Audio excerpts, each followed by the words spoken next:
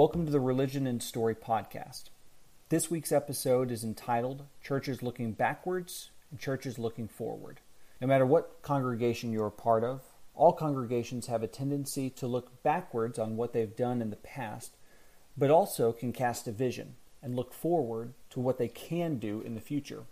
We're going to talk about how conservative churches and progressive churches can do both of those. So we'll start off the podcast today by talking about how conservative churches can look forward. Daniel, what do you think?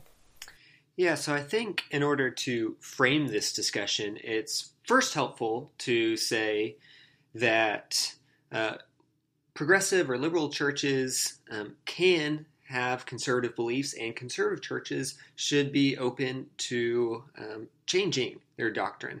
But the opposite need not always be the case, that progressive churches don't need to change for the sake of change, and conservative churches certainly don't need to stay the same for the sake of staying the same, that they should be open to both sides of this conversation. Now, like Michael said, looking specifically at how conservative churches can be looking forward. There's a lot of different ways to take this. Maybe y'all might mention some specific doctrines that you think are worth looking into for conservative churches to potentially change on. But one easy thing to first put out there is that conservative churches need to be looking forward for the logistically for their congregation, to be thinking about how can we be increasing not only just in numbers and resources, but also regarding the discipleship of our members and our those who have partnered in the gospel with us. How can we be getting better? And that general mindset of how can we be getting better doesn't necessarily have to affect your doctrine. Conservative churches may be content where they are with the beliefs that they have stated, but they can continue to have that mindset of how can we bring more people into the fold? How can we show them the gospel? And how can we take the people who are already here in our walls and make them better Christians, not being content to just stay here as we are at that status quo? What are some other ways that conservative churches can be looking forward? Do y'all have any ideas along that front?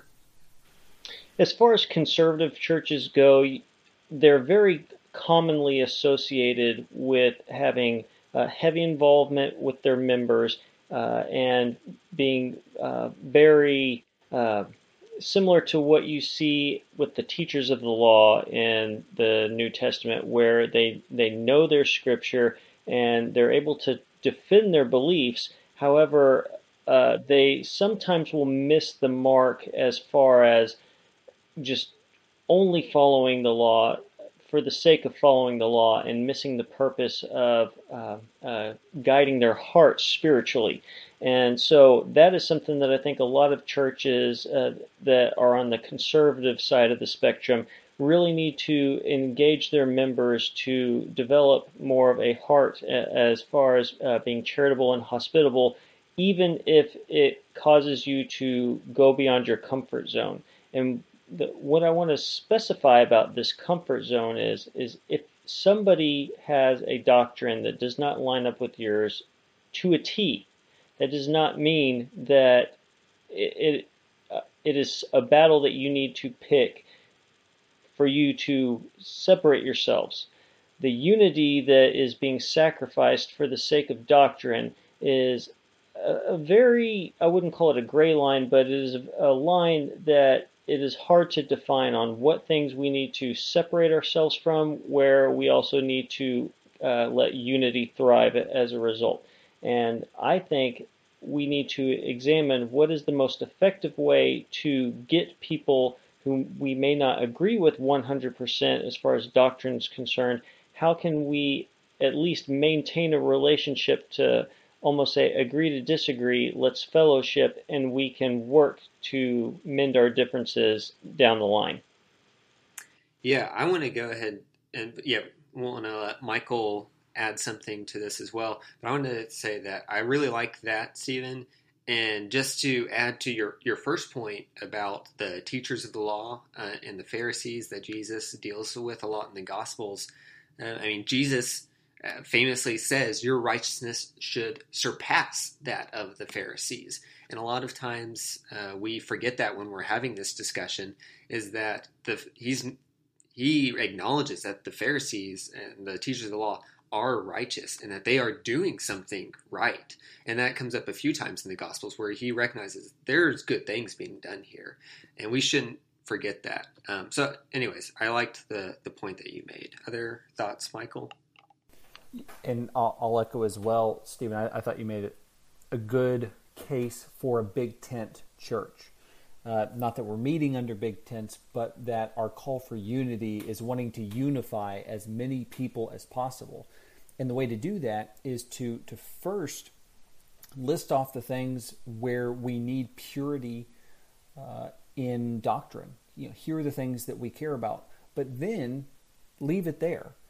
Don't try to be creative that when a new issue comes up, to say, okay, now that there's a new issue, we need to find a new dividing point as well.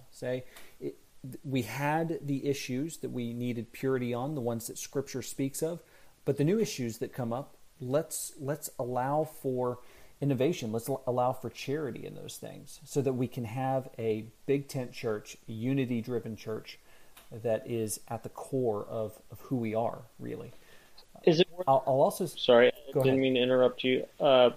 And I think it may be worth our time to touch on, but not spend our whole time touching on maybe some hypotheticals of where doctrine and unity kind of butt heads, and you need to be able to say at how much leeway are we going to give as far as doctrine's concerned to allow for the unity. But continue your thought. Sure. So my thought is going in a different direction, but we do need to come back to that.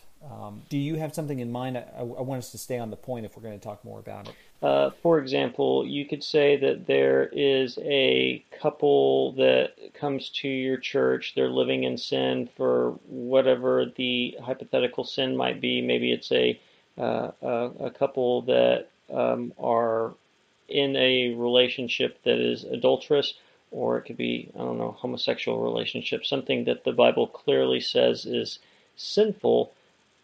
What do you do as a church to shun them or welcome them in order? Obviously, the end goal is to minister to them and lead them to Christ and have them repent of what they're doing. But do you want to address it by saying, you guys are living in sin? Obviously, that's not how you, show up with an open hand, say, let's shake hands, and then that's the first words that come out of your mouth. No, you want to address that. I don't even know why that would even come up unless you clearly saw that they're a homosexual couple. Anyway, but the question is, how do we address matters of doctrine or our guidelines for Christian living are being broken, but we also want to not turn people away at the doors? My quick answer to that is that we want people to come to Jesus, but part of the coming to Jesus process is building in them the desire to be a part of Jesus, to be a part of his family, the church, and showing the benefits that come from that. And it might not center around their flaws at the very beginning. You have to get to the flaws in order for them to come to Jesus. But there needs to be a reason for them to want to stay. And so the church needs to be welcoming to sinners, knowing that they can't be a part of the family until they release themselves from sin. You can't be a part of two families at the same time. But in order to get new family members, we have to be accepting of people that aren't currently with our family. Otherwise, we're just maintaining our own members or stealing members from other congregations. In order to get new people, you have to be willing to see their problems through. Right. And would you say that there's ever a case where you just need to turn a blind eye to something that is obviously going on in order to maintain the unity?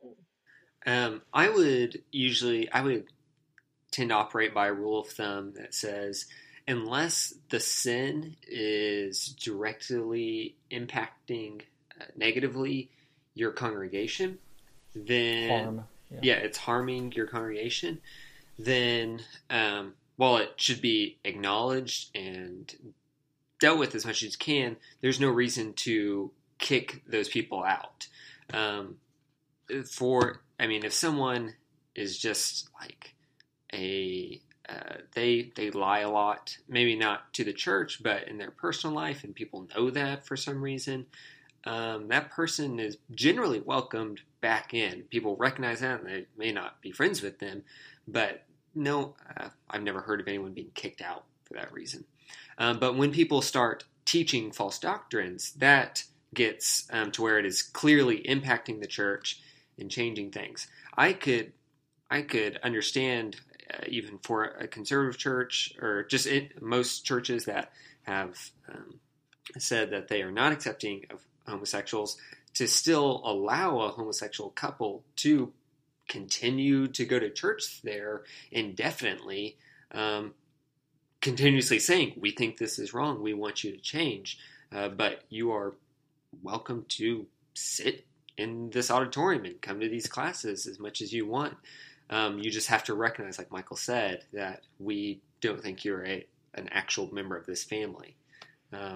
Yeah, I might have a slight disagreement there. Well, first of all, let me clarify that we're not confronting these people and saying that you should, obviously, you don't want to default and say, hit the road, Jack. That shouldn't be your first action that you have to somebody that is a new member or has a sin that has just become apparent or public, if you will.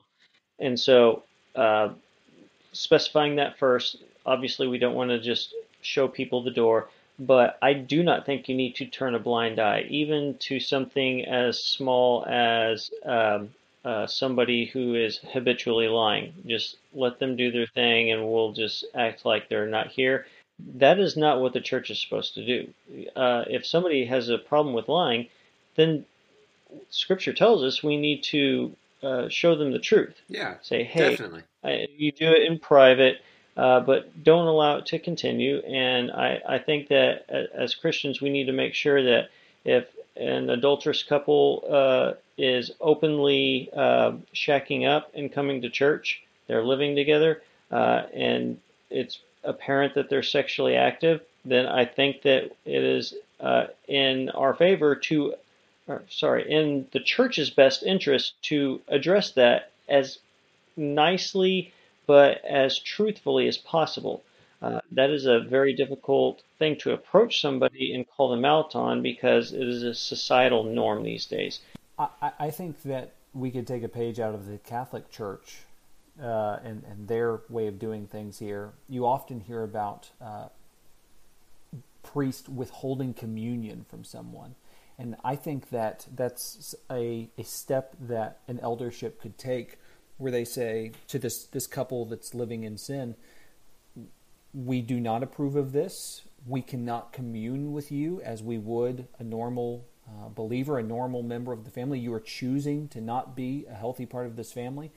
But we're not going to ask you to leave. We're not going to ask you to never come back, because the only way that you will turn around is if you continue to hear this message. Now, likely, this couple living in sin will not want to be a part of this group that is telling them that they live this way because they're in love with lies. And I think you hit the nail on the head. How often do you see elders basically taking people aside and addressing whatever issues need to be addressed? Usually, if that sort of thing is going on, it's people that are close to them. But not to say that all elderships don't do this. I'm pretty sure that has gone on at my congregation before. But I think overall, it's safe to say that there are many churches that have eldership that are not engaging people that need to be shown the truth in that way. That's fair.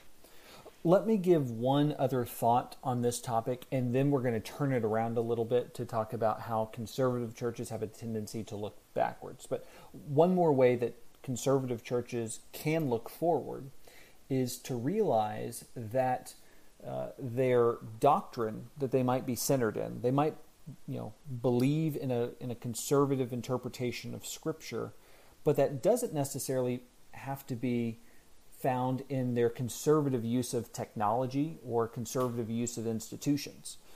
For example, there was a time when the PowerPoint was new and progressive, and some conservative churches might have been afraid of using it. Perhaps there are still some congregations like that out there. I think that conservative churches should not mix up technology and progressing there with some type of changing doctrine just because other progressive churches are using said technology. So if it's the use of video, the use of social media to spread messages amongst the congregation, we could hypothesize all sorts of ways that conservative churches could be more up to date in the way that they engage with the culture and the way that they engage with their congregation. The way that sermons are preached, it doesn't always have to be the same way there. You can be creative in how you do that. In fact, we have had other podcasts on will sermons look like in the future. I don't think that conservative churches need to be left out of the progress of the institution of the sermon or in how we communicate with our congregants. And I've always been a big fan of having everyone face each other when they sing rather than everybody facing the front singing towards a screen or a song leader. But it's a simple change, but those are great points about just the methodology of worship. Another way that I think we can look at conservative churches and how they look backward and how that might actually be a good thing sometimes. I am always very fascinated by the Restoration movement, the Church of Christ, their sort of distant religious cousins, which are Anabaptists, specifically the Amish and Mennonites. And there are clearly, they actually do the opposite of what Michael just said, and I think to their detriment, where they are avoiding technology, or specifically Amish are, and I definitely think that's not smart. But one thing I think that's worth looking at is how these, in most ways, conservative congregations, the conservative branch of Christianity, is able to look backward, look at their faith that they have maintained for a long time, and they are able to stand by their convictions. And I've noted this previous times on the podcast, that I think that these Anabaptist churches are extremely noble, you could say, in how well they are able to hold to their conservative convictions. The nobility of their ability to do this is always most apparent when it's dealing with pacifism, I think, which is a belief that they've traced back for multiple hundreds of years at this point. If you are an easy cry, if you can read something and it bring you to tears, then I both recommend and don't recommend. So, Michael, you might enjoy reading, or not enjoy, reading The Martyr's Mirror, which is a collection of stories about Anabaptists and specifically how they have been martyred, because it has been said by many, with the exception of our Jewish heritage, that the most persecuted group in Christian history is the Anabaptists, and specifically because of or in spite of their pacifistic beliefs. And so there's a lot of horrendous stories where they choose to maintain their faith and stand by what they think is right, and it ends in a very violent, very gruesome means for them.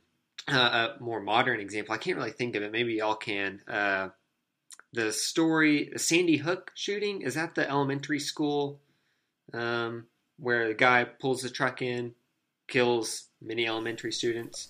Or is that a different? So I'm confusing. Sandy Hook was an elementary, but there was an Amish school. Yeah. Sorry, listeners. I'm confusing two different stories. Sandy Hook is a very different thing. But a story from probably like 2008, 2009, sometime in there, whenever I was in high school, a story about a man going up to a elementary school and killing a lot of these Amish children or Mennonite children. And the church was able to quickly, because they knew their beliefs, to forgive that man in spite of this horrendous event. And that's something that I think back to frequently for the conviction that these people have. And I think that's an excellent way that we can see conservative churches looking backward at their beliefs and be able to stand by those. Stephen, do you have any thoughts on the negative? Just really quickly before you move on. So that is the Nichols Mines shooting. Yes. And there was a movie made about it called Amish Grace. So nice. There you go. And so it is Amish, not Mennonite. Thank you. But yeah, that's something I think is always worth looking back on for Christians of any persuasion. Now, Stephen, do you have thoughts, either positive or negative, about conservative churches and how they look backward? I would say not that you were reaming on the Amish and Mennonites, I do think that their avoidance of technology, you were correct in identifying, similar to what Michael was saying about the PowerPoint, there's absolutely nothing wrong with the PowerPoint versus handing out a handout on a piece of paper that outlines whatever you're going to be talking about. I would say to their benefit that the Mennonites and Amish, one of the main reasons that they still do that thing and haven't progressed is because they are separating themselves from society in a lot of ways. They want to be modest in how they dress. They want to not be subjecting themselves to temptation that you would see from media and things like that. And those are all good things because you are fleeing from sin in that way. And a lot of us say that if we're going to change the world, we need to be not of the world, but in it. And to what extent, though? Are you causing yourself to go down a slippery slope if you're exposing yourself to things? So, it really, you need to weigh out how much your soul is going to be valued, which obviously it means everything in the eternal sense. And you need to make sure that you are not putting yourself in harm's way by exposing yourself. So, yeah, the Mennonites and the Amish are, not to say that they are all perfect because they've never experienced a temptation. No, it's still going to be present for them as well. But I do say that the reason they're so disciplined and constant in their beliefs is because of how they are going about the world that they're creating for themselves. When I think about conservative churches looking backwards, I think I have a negative thought come to my mind. And specifically, the thought that comes to my mind is when conservative churches look back on the good that they've done and they rest on that. The first one that comes to my mind is when you have some outside preacher or someone come up in front of that conservative group and they say, remember when you did this? Or you're a church that's known for missions, or you're a church that's known for its great singing. And they feel that that's a way to congratulate them, and the church takes a pat on the back. I think that while it's nice to give compliments, especially if you're a guest preacher, you might want to start off by ingratiating the audience to yourself. I think it's somewhat dangerous for congregations to rest on their laurels, to think about the good that they've done in the past, rather than to use that as a catalyst for how they can look forward, how they can think about, we've been innovative in doing missions in the past. We saw the fields that were ripe for the harvest, but we're not going back looking for a second harvest there. We're looking to go to the next place and the next place and the next place, and trying to find out how can we serve God's kingdom today. I think the way you know if you're a congregation like this is if you have a thriving group of adults, ages 40 to 55, and no one between the ages of 25 and 35. That if there's a generation missing from your congregation, it's likely that you were really good at one point and you stuck with that way of doing things rather than saying, okay, let's use our innovation from then to look forward to how can we be innovative now in presenting the gospel anew to a new generation. It might not even be as hard as changing the way you present the gospel, but just focusing on a specific age group and making sure that you're giving them the attention they need. Of course, that's a broad way of talking about what congregations may or may not do. There could be various reasons for it, but it's what I see. Guys, any closing thoughts on how conservative churches look backwards? Okay.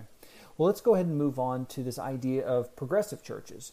Now, by the very word progressive, we think of progressive churches moving forward in the way they do things. But the first thing we want to do is to talk about how progressive churches can look backwards. That could be a good thing. It could be a bad thing.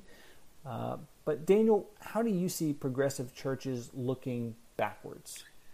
Well, Michael, you actually gave me a book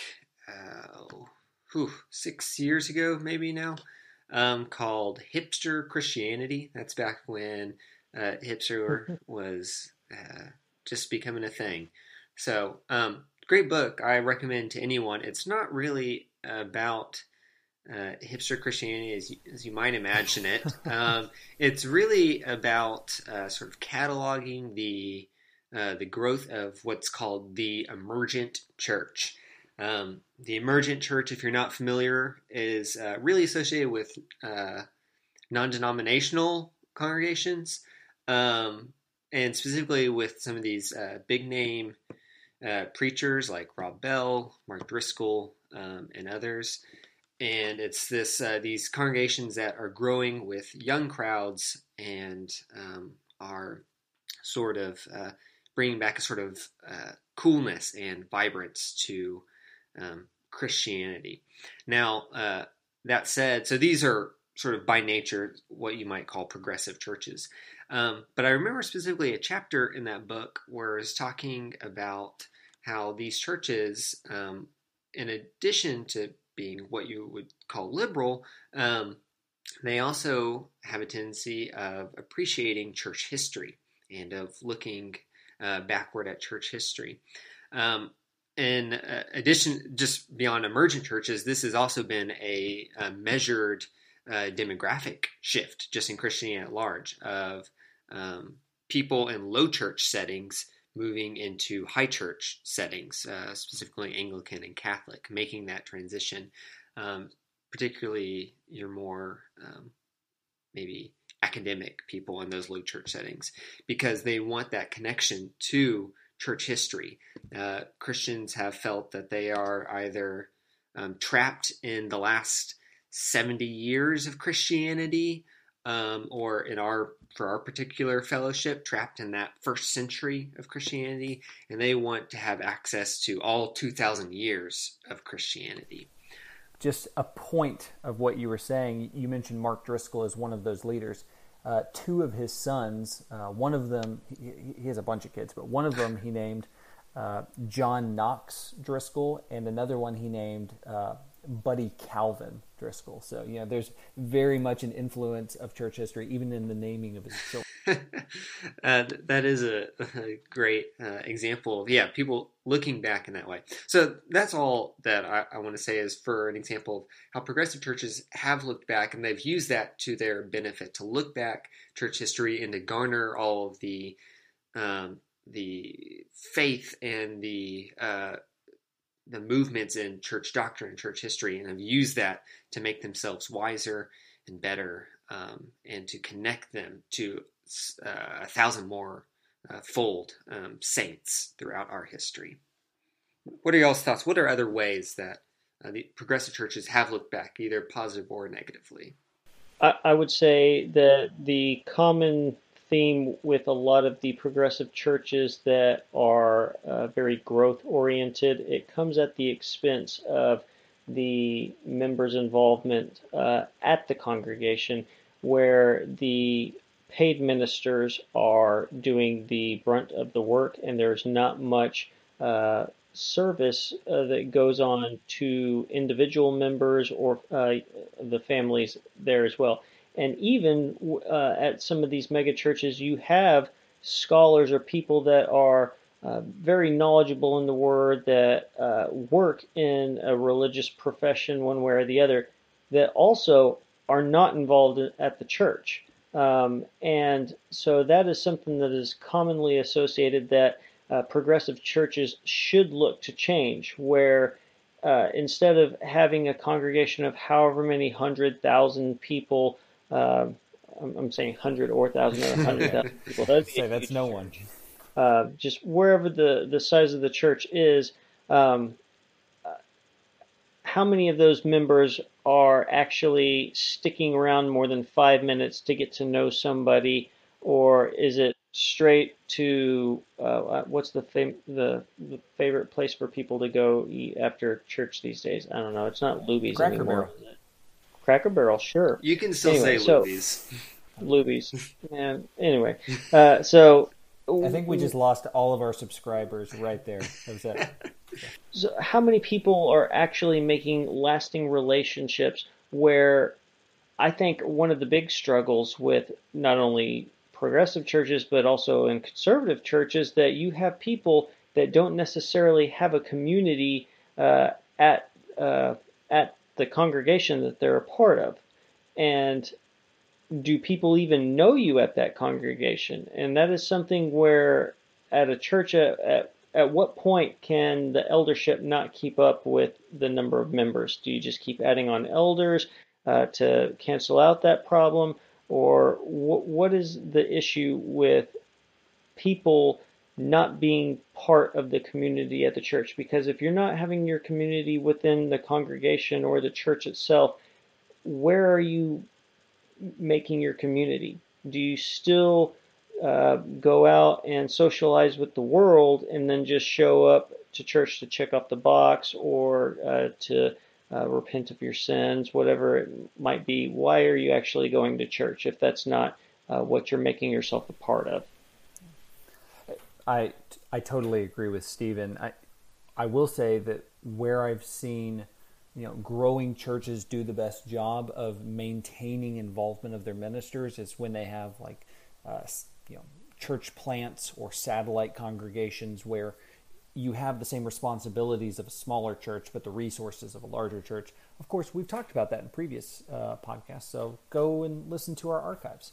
I will offer up the way I think that progressive churches can look backwards, and forgive me for generalizing a bit, but I think that progressive churches tend to be newer congregations, or there's at least this idea of youth in the air. And often it's these young people, these church planners who, as Daniel said, rely on church history, but also rely on the radicals that have come before us. The people that were willing to risk it all to move halfway around the world to spread the gospel. I think if we look at church history and we look at when churches have grown, even in recent history, it's when churches were radical. For example, Churches of Christ, we say, the 1950s, we had such great growth numbers. Well, that's when we were radical to the rest of the culture. We were presenting a message that went countercultural, that was pushing people against their comfort zones. It was pushing against what the culture was wanting them to do. So what was once progressive becomes conservative over time. And so when a new progressive church moves forward, perhaps we should look to retake that energy, no matter what church we're a part of. We want to see the energy that is at other places, which is why it's so important to have congregations that are a mix of young people and old people. You might have built up something great with what you've done before, but you need to continually bring in the youth, bring in their ideas to make sure that you're capturing that radical spirit. Stephen, what are you thinking? was going to say, you kind of see that going on in the realm of politics, where some conservative lines of thinking are starting to pick up a trend. Stuff with Ben Shapiro and is it Peterson, Jordan Peterson? Jordan Peterson, yeah. Yeah, those are two that come to mind where they're picking up a lot of steam as far as followers are concerned. But Young on people, the yeah. side, the maybe it's just that things are being polarized, which is a common theme in the political realm as well, because the left-wing side of things is also picking up a lot of steam for whatever movement. Each week it's a different one, so I can't keep up with them. Yeah.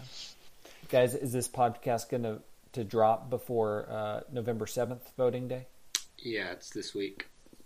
All right, listeners, go vote whenever you have the opportunity. And if you listen to this like on November 8th, go vote next year. So, all right, there we go.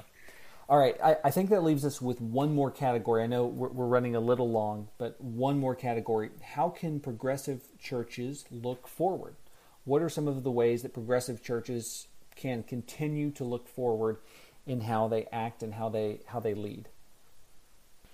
Well, I think that progressive churches, again, similar to what we saw with the conservative churches, what did you do well in the past, and how can you pull from that?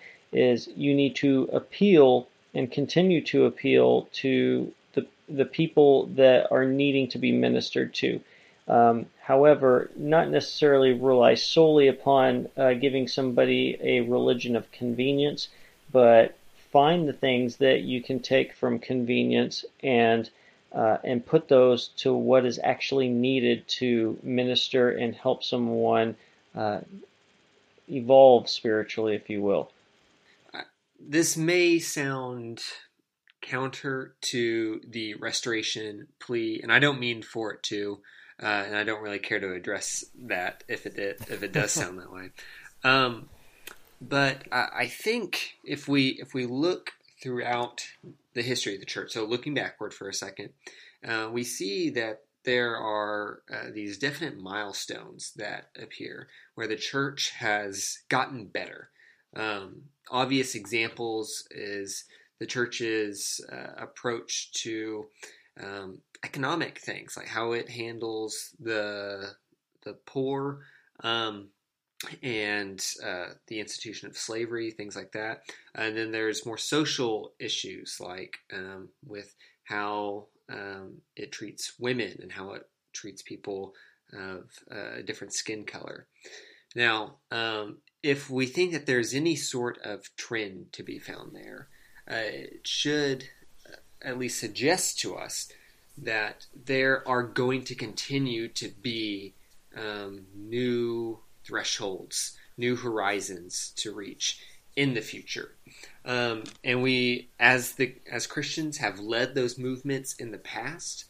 We should hope that Christians will continue to lead in those movements.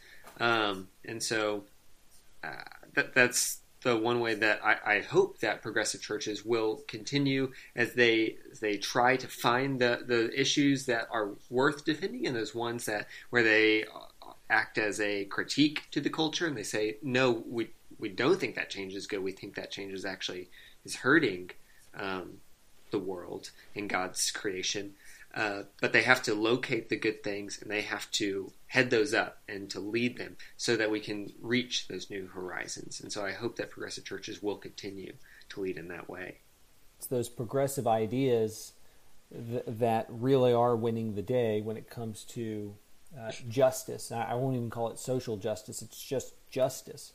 But of course, those ideas are based in Amos. They're based in Malachi. Yeah. They're based in the order that God instituted. So while it's this new energy, it's just going back to the way that things should have always been. Yeah. What I'll say for progressive churches looking forward is that progressive churches are really good at casting a vision. However their organization is structured, as either ministers are leading the way, or their eldership is being forthright and saying, here's where we want to go. as y'all have already said, channeling that energy, making sure that they're thinking about what is next. How can we be prepared for how our city, our community needs us to act? I do think that those churches can be best prepared for large-scale action. As the church shrinks and shrinks, or even becomes a lower proportion of the overall population, it's those progressive churches that will garner the attention that can only be done by an organized effort. While within Churches of Christ we tend to focus on congregational autonomy, I think it's going to be more and more important that we are progressive in the way that we look at church unity, and I'm talking about across churches. From whether it's different congregations within your area or Christendom as a whole. How can we have a unified message in what we're presenting to the world? Well, perhaps a concluding remark for today's podcast is both progressive and conservative churches can look forward in good ways, and they can look backwards in good ways. They can find ways to improve their congregation to serve God's kingdom and the community around them. For all of us, it shouldn't depend so much on the labels that we have, but on our intent in following God's will. That's all the time we have for this week's podcast. If you're listening to us around the time that we released, we invite you to go to the Religion and Story website and participate in our Best Songs, Hymns, and Spiritual Songs bracket. When we're recording this, we're already at the round of 32, so we would love to have your vote and tell us what you think about what the best songs are. Thanks for listening. We'll see you next week.